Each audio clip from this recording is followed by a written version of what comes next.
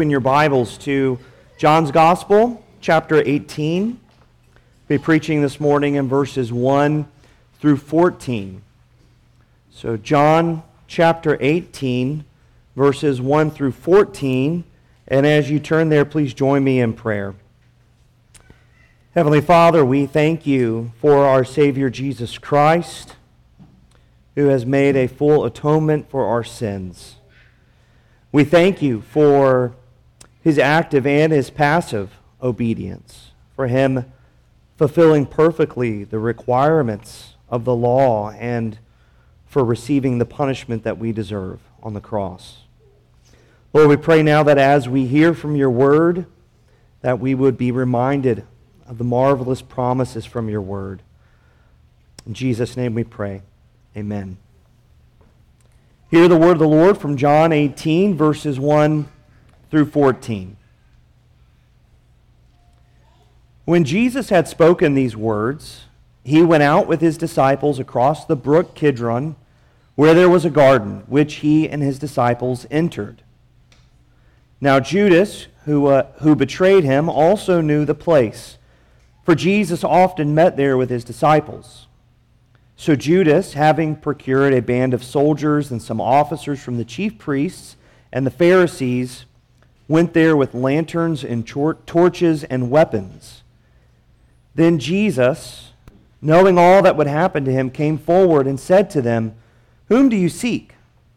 They answered him, "Jesus of Nazareth."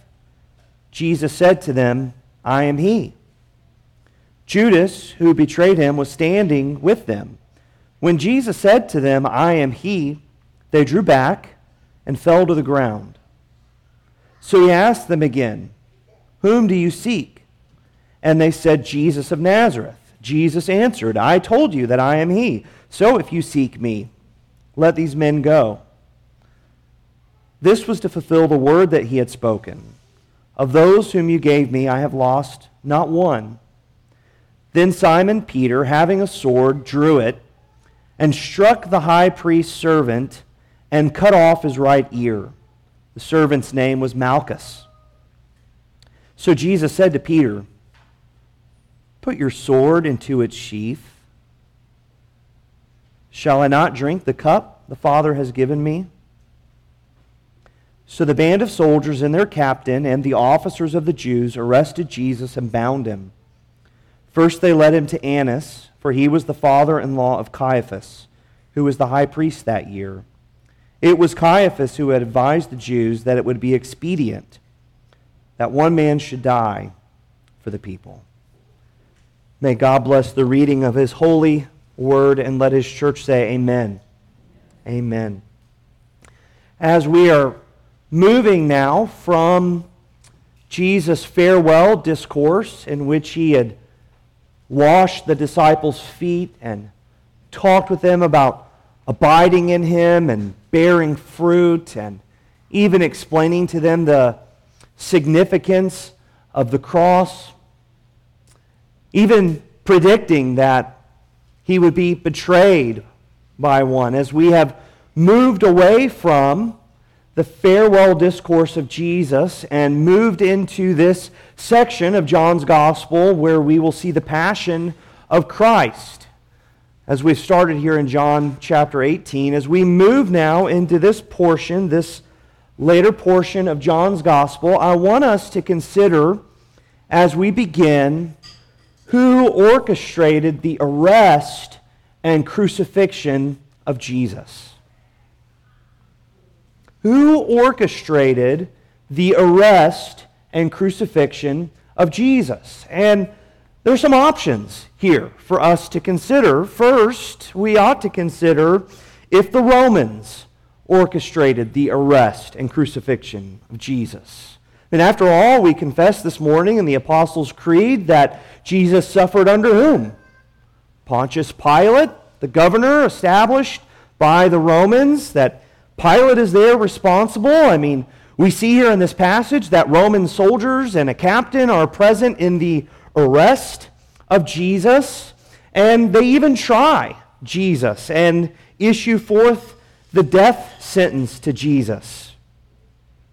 We ought also to consider if the Jews are responsible for the arrest and crucifixion of Jesus. I mean, after all, as we've been reading through John's Gospel, they are antagonistic and oppose the ministry of Jesus the whole time, don't they? We read about them conspiring to kill Jesus. We read here that the Sanhedrin, their high court, has determined to put Jesus to death. They even send along their temple police along with the Roman soldiers in order to arrest Jesus. And at every turn, we see the Jews rejecting the signs of Jesus and his teachings and opposing him. Was it the Romans? Was it the Jews? Or maybe it was Judas. We see him referenced here again in this chapter where Judas is the one who did what? He betrayed Jesus. We know that Judas is identified as the son of perdition. We know that Judas had been stealing money from the ministry of Jesus and that he sold Jesus access to Jesus for 30 pieces of silver. And so maybe it is Judas who is responsible for this. He is the one, after all, who not only betrayed Jesus, but identified him with a kiss for his arresters. Who orchestrated the arrest and the crucifixion of Jesus? Who's responsible for it? Before we answer that question, I want you to see here, Jesus knew he was going to be arrested before he was arrested. Do you see that here in verse 4? Jesus was fully aware of all that was going to happen to him. Jesus has been in a room gathered with his disciples, enjoying a meal, and in verse 1, he leaves. Each movement of Jesus in this chapter is with intentionality. He leaves the city of Jerusalem and he goes out. It's about a mile walk, we think, down through a valley, down through a dry creek bed, and up onto a hillside where there was a garden. We get this picture here that there is probably some sort of walled enclosure or maybe a house where Jesus enters into this place, and it must have been common for them because it says here that Judas, who betrayed Jesus, that he knew the place and that Jesus had often gone there with his disciples. So perhaps this is a wealthy benefactor supporting the ministry of Jesus who has a garden and there's a little home or an enclosure or a house or something there, and they are offering this to Jesus for his use as a place of retreat and accommodations for Jesus during his ministry. And so it's on this night that after Jesus has prayed, after he has shared a meal and washed the disciples' feet, they retreat now and go to this location. And Judas is fully aware that this is the location, this is the place where Jesus will go with his disciples after they are finished with the meal. And so in verse 3 we read that Judas has planned all this out, that he has sold access to Jesus to the Sanhedrin, and they send their temple police, and they also get a band of Roman soldiers together. This was during the time of a Jewish festival, and there were increased crowds in Jerusalem, and so it was commonplace for the Romans to send extra soldiers, extra detachments of soldiers into Jerusalem to make certain that the peace was kept. And so the expectation here is that upon the arrest of Jesus, that there will be some sort of a riot, that there will be some sort of violence, that there will be some sort of revolt. And so not only are the temple police there to arrest Jesus, but the Roman soldiers are there to ensure that the peace is kept. And so they all gather together with their lanterns and their torches and set out into the night with their weapons prepared to arrest Jesus. And in verse 4, we read, Jesus being absolutely omniscient. Look at verse 4. Then Jesus, knowing all that would happen to him. He is aware of all of this, John tells us. He left that meal knowing that he was going to the garden and that there he would be arrested. Jesus knew that the temple police would be there. Jesus knew that the Roman soldiers would be there. Jesus knew that Judas would be the one to betray him and to identify him with a kiss. Jesus is aware of all of this, and yet Jesus does not shirk back from this. Knowing that this would be his arrest, Jesus doesn't try to make plans to weasel out of the circumstances.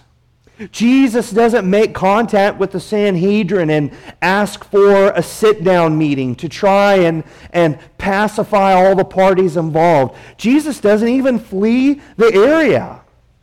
Jesus doesn't try to skip town and get out of Dodge. Jesus doesn't even go to a hiding location.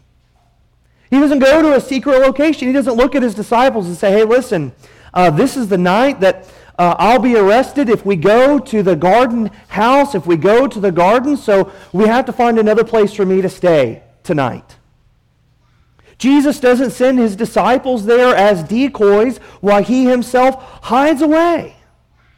Jesus doesn't do any of that. He is fully aware of what lies ahead for him. In fact, as they approach, Jesus is even the one who initiates the contact with them. You see that here in verse 4? Jesus asks them, "Whom do you seek?" Isn't that interesting? Jesus already knows the answer, doesn't he? But he initiates the contact with them.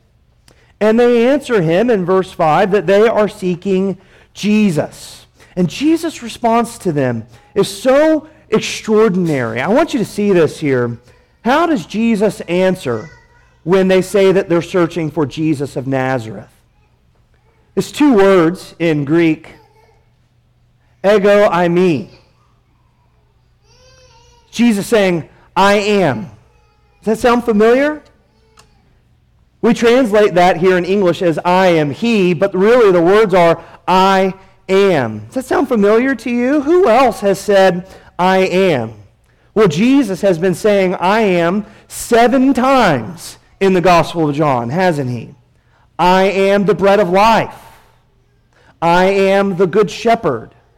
I am the door. All these different I am sayings of Jesus, and it's in echo of Exodus chapter 3 of the great I am, isn't it? Where Moses is there on hallowed ground before the burning bush, and God reveals himself to Moses as I am. And here the arresters have come to Jesus, and Judas is there with them, and Jesus asks, "Whom do you seek?" And Jesus doesn't just identify himself, he reveals his deity to his arresters. Jesus says, I am. And in response to this, his arresters are powerless to lay hold of him. Look at verse 6. When Jesus said to them, I am he, or I am, what did they do? They drew back, and they did what? They fell to the ground. There's a lot of theories about what happened to Jesus, a lot of bad theories. The early church had to fight the lie that Jesus was put to death and that his disciples faked his resurrection by stealing his body. I heard it claimed that Jesus was a religious zealot whose ethical message and religious message got him martyred. I've heard it claimed that Judas here actually had good intentions in betraying Jesus, that Judas was attempting zealously to force Jesus' hand and force Jesus into a situation where he would establish his kingdom, establish his throne on Jerusalem. There's also the theory that Jesus set apart his deity in his incarnation, and as a result, Jesus was powerless by the events that are happening to him. We should understand here that the Bible contradicts all these theories. Jesus knew he was going to be arrested before he was arrested. In fact, his arresters are powerless to arrest him. Jesus reveals his deity to them, and they fall down to the ground. So I know what you're thinking here. Well, if they couldn't arrest him, then they're innocent of their actions. What's the Bible say about this? In Acts chapter 2, Peter, he talks about Jesus, and he tells the Jews, "You crucified and killed Jesus by the hands of lawless men." So he condemns not only the Jews, but also the Romans, saying, you used them to crucify and to kill Jesus. And as a result, they are called upon to repent and be baptized and put their faith in the gospel. Jesus, this whole time, is not passive in these events. He's not caught by surprise. He's not powerless. Jesus knew he was going to be arrested before he was arrested. If Jesus knew this, what about after his arrest? Maybe he knew that he was going to be arrested before he was arrested, but maybe he didn't understand that his arrest would lead to the cross. Maybe he didn't understand the significance of the cross. Look with me here at verses 10 and 11, and you'll see that Jesus not only knew about his arrest before he was arrested, he knew that his arrest would lead to the cross. Turned out that the expectations of violence were real. Peter here, who is present with Jesus, who has already pledged that he would give his life for Jesus, he is seen here as drawing out his sword and striking the servant of the high priest. And he's named for us here in verse 10. His name is Malchus. Naming this victim of Peter's violence not only added credibility to John's testimony, but also perhaps to give the early readers a name to go and validate these claims. Maybe Malchus was someone who was still living, and maybe Malchus had come to put his faith in Jesus Christ after all these events. And so perhaps this is John's way of saying, look, if you want to know if the story is true, you know that guy Malchus? Go ask him about the night that Peter cut his ear off.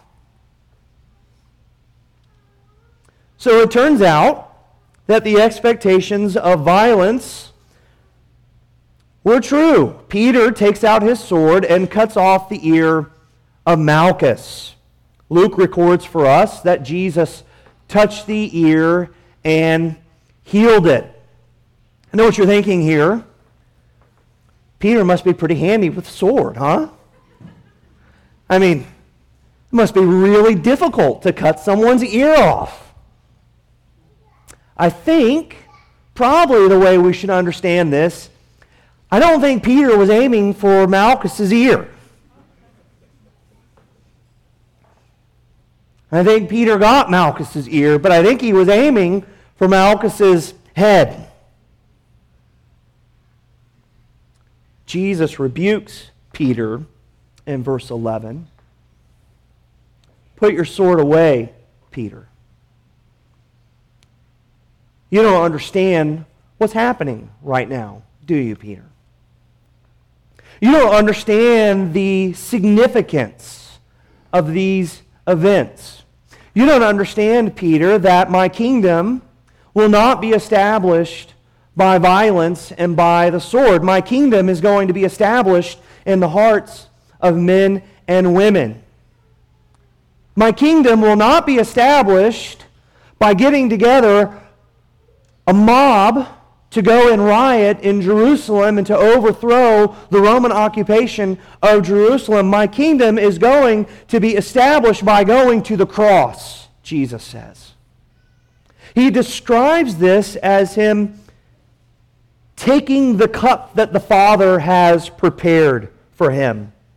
This was a common analogy in the Old Testament. The cup is an analogy of God's wrath. Let me give you some examples. Psalm 75, verses 7 through 8. It is God who executes judgment, putting down one and lifting up another.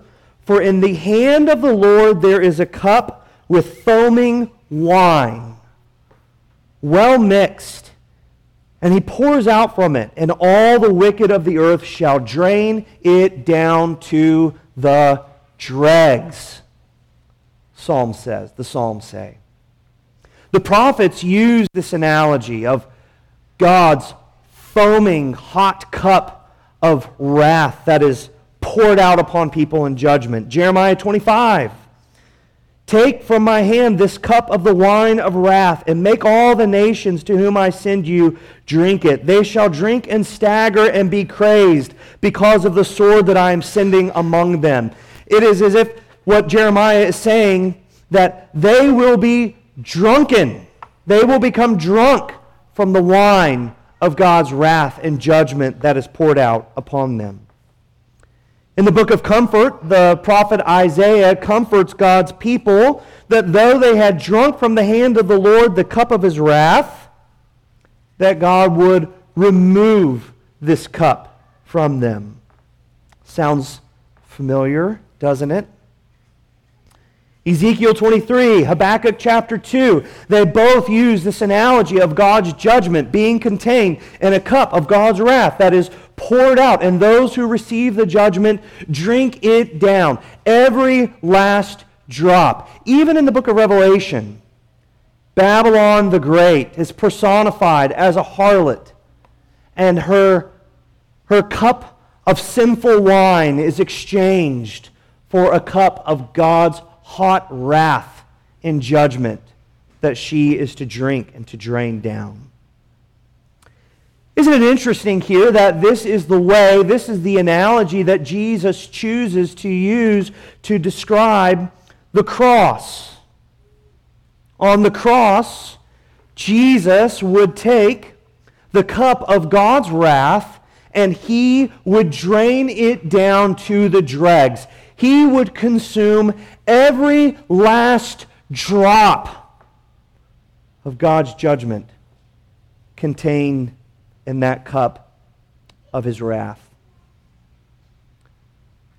Some progressive theologians, they shudder at the thought that Jesus would take upon himself God's wrath. They describe this as cosmic child abuse. Cosmic child abuse.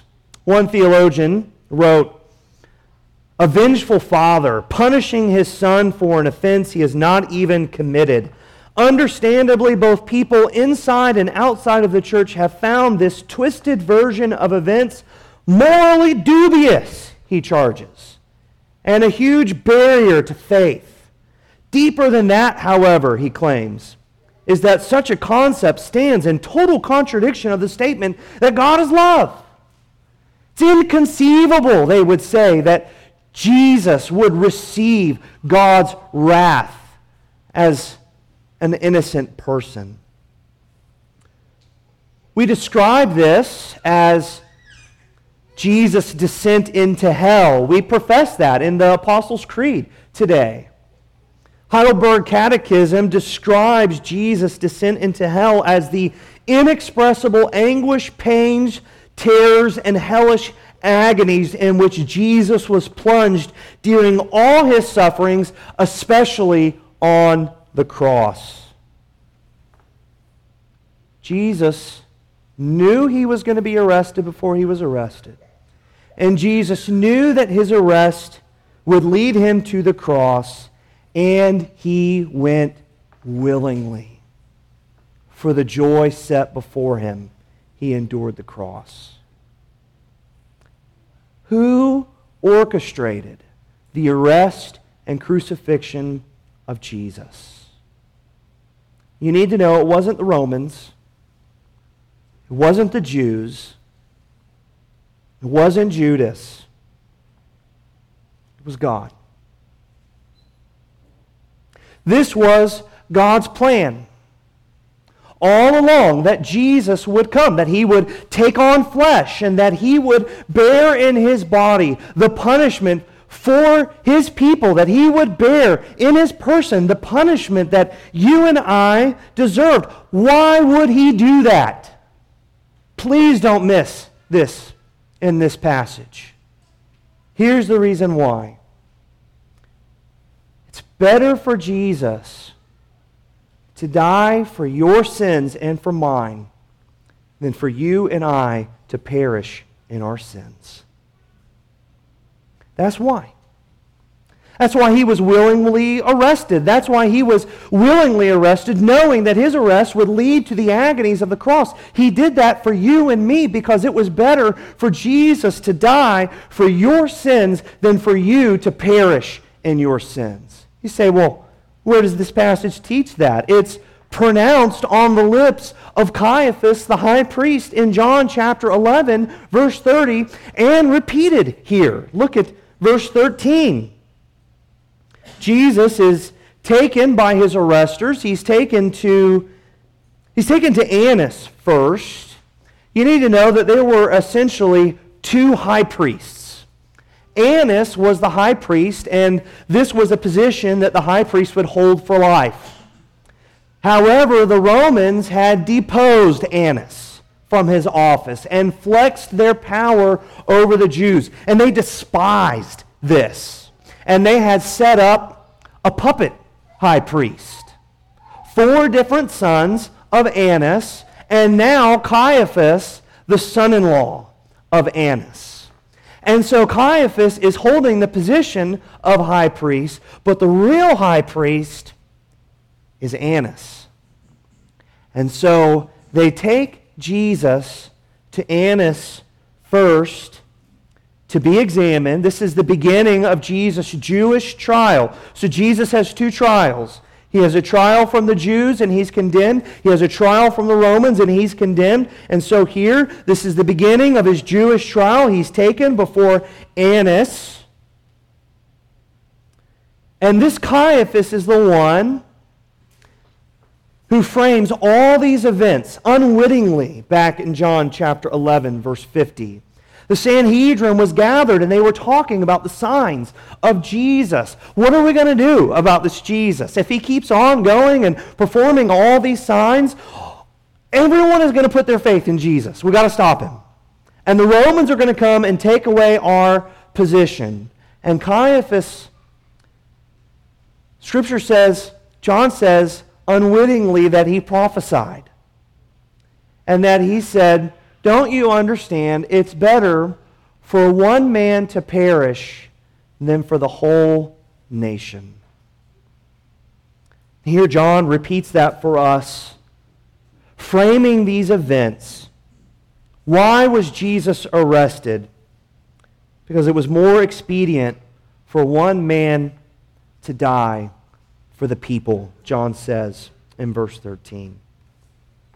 It's better for Jesus to die for your sins than for you to perish in them. Because Jesus died for your sins, he can say to you what he says of the disciples here. In fact, what he commands of the disciples, fulfilling his own prophecy. Look at verse 8. Let these men go. The arresters have come to take Jesus, and Jesus commands them, and they obey. Let these men go. Let's just pause here for a moment. The disciples are sinful men, and their faith has faltered greatly. And if they were arrested, and if they were killed, they would deserve that as an act of God's judgment. And Jesus says, let them go. Why did he say that? To fulfill his own word.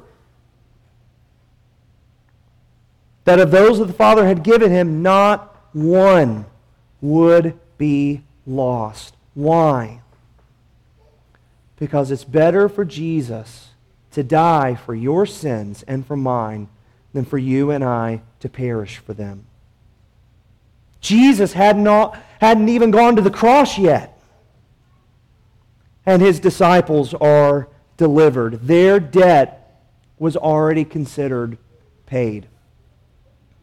Several years ago, Gina Marie and I lived in Tallahassee before we had kids. And we had all sorts of free time and extra money. We accepted a dinner invitation with her boss to the University Center Club. It's at Doak Campbell Stadium. High up in the stadium with windows overlooking Bobby Bowden Field. And it's for members only and their guests. It's not the sort of place that we had expendable income to just go whenever we wanted. But we got the invitation from Jim and Linda Sims. Gina Marie worked for Mr. Jim, and he invited us to the University Center Club for dinner, not during a game, although that would have been really neat. We went there and enjoyed this wonderful meal together. It was delicious. We enjoyed the fellowship. We enjoyed the views. And then it came time to the end of the dinner. It was time for us to depart. We got up from the table, and I looked at Mr. Jim, and I said, where's the bill? He just laughed. He just looked at me, and he just laughed. He said, and he's a true Southern gentleman, he said, oh, David, it's already been paid.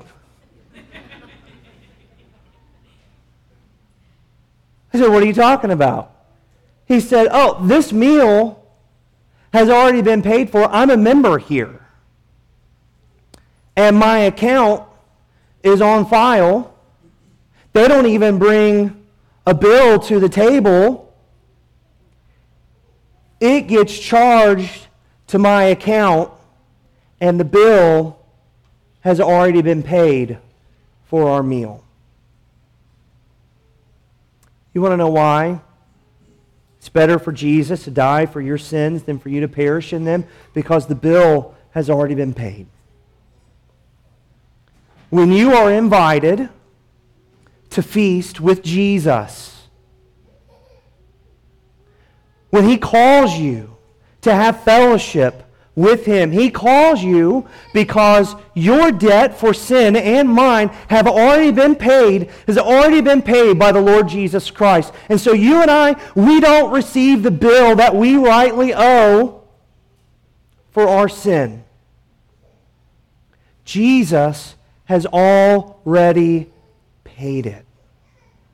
And what we receive is blessing and grace and forgiveness. There's a lot of people who will object to that, and they'll say, hey, listen, Pastor, the death of Jesus, it made the forgiveness of sins possible for everyone, but it didn't accomplish their salvation.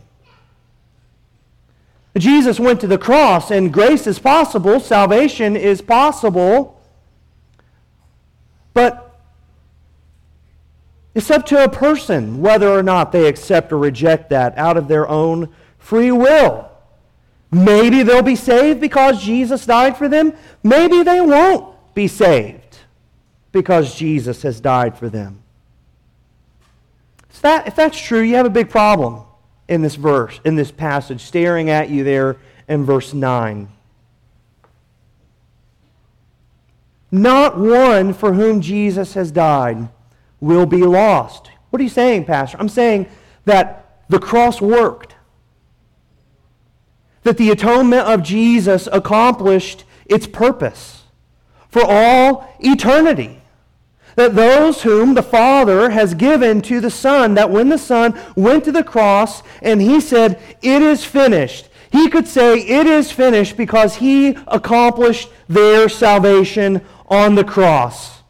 We know it's impossible for Jesus to lie. We know it's impossible for God to lie. And we know that the atonement worked. And that not a single one will be lost. Jesus' death on the cross, the wrath of the Father he received in our place, it accomplished all that the Father had predetermined for it to do. The forgiveness of our sins. Why did Jesus go to the cross? Because it was better for Jesus to die for your sin than for you to perish in them. Do you know that to be true for you this morning? Not just as a historical fact of an event that occurred 2,000 years ago as a good thing to look to, as a good example to look to, but do you know that to be true for you personally? Not just in your head, but do you know that to be true in your own heart? That Jesus went to the cross for your sin. That he would bear your sin. That he would bear the wrath of God that you deserved and that I deserved. And that he would do that so that we don't have to perish in our sin. What a gift of grace we have in our Savior, Jesus Christ. Let's pray. Our gracious Heavenly Father, we thank you for our Savior, the Lord Jesus Christ, who has made a full satisfaction for our sin. And that he can look to us and say to us, like he did of his disciples, "Let these men go," that we would receive a full pardon, even though we justly deserve punishment, even though we justly deserve your wrath for our sin. But in your mercy and in your grace, you have given us our Lord and Savior, Jesus Christ, who has made a full atonement for our sins. I pray, Lord, this morning that if there are any here who have not yet put their faith in the Lord Jesus Christ, that today would be the day of salvation, that they would look to you in faith, and that you died, not just for the sins of the world, but that you died for them. I pray, Lord, for those who are believers this morning, that they would be reminded of that, even as we come to the table of the Lord this morning, that it would be a sign and seal that point to this great news, this good news, this gospel, that the debt has been paid, the account has been settled. More than that, we pray that you would draw near to us by your Spirit, that we might have fellowship with our Savior, Jesus Christ. It's in his name that we pray. Amen.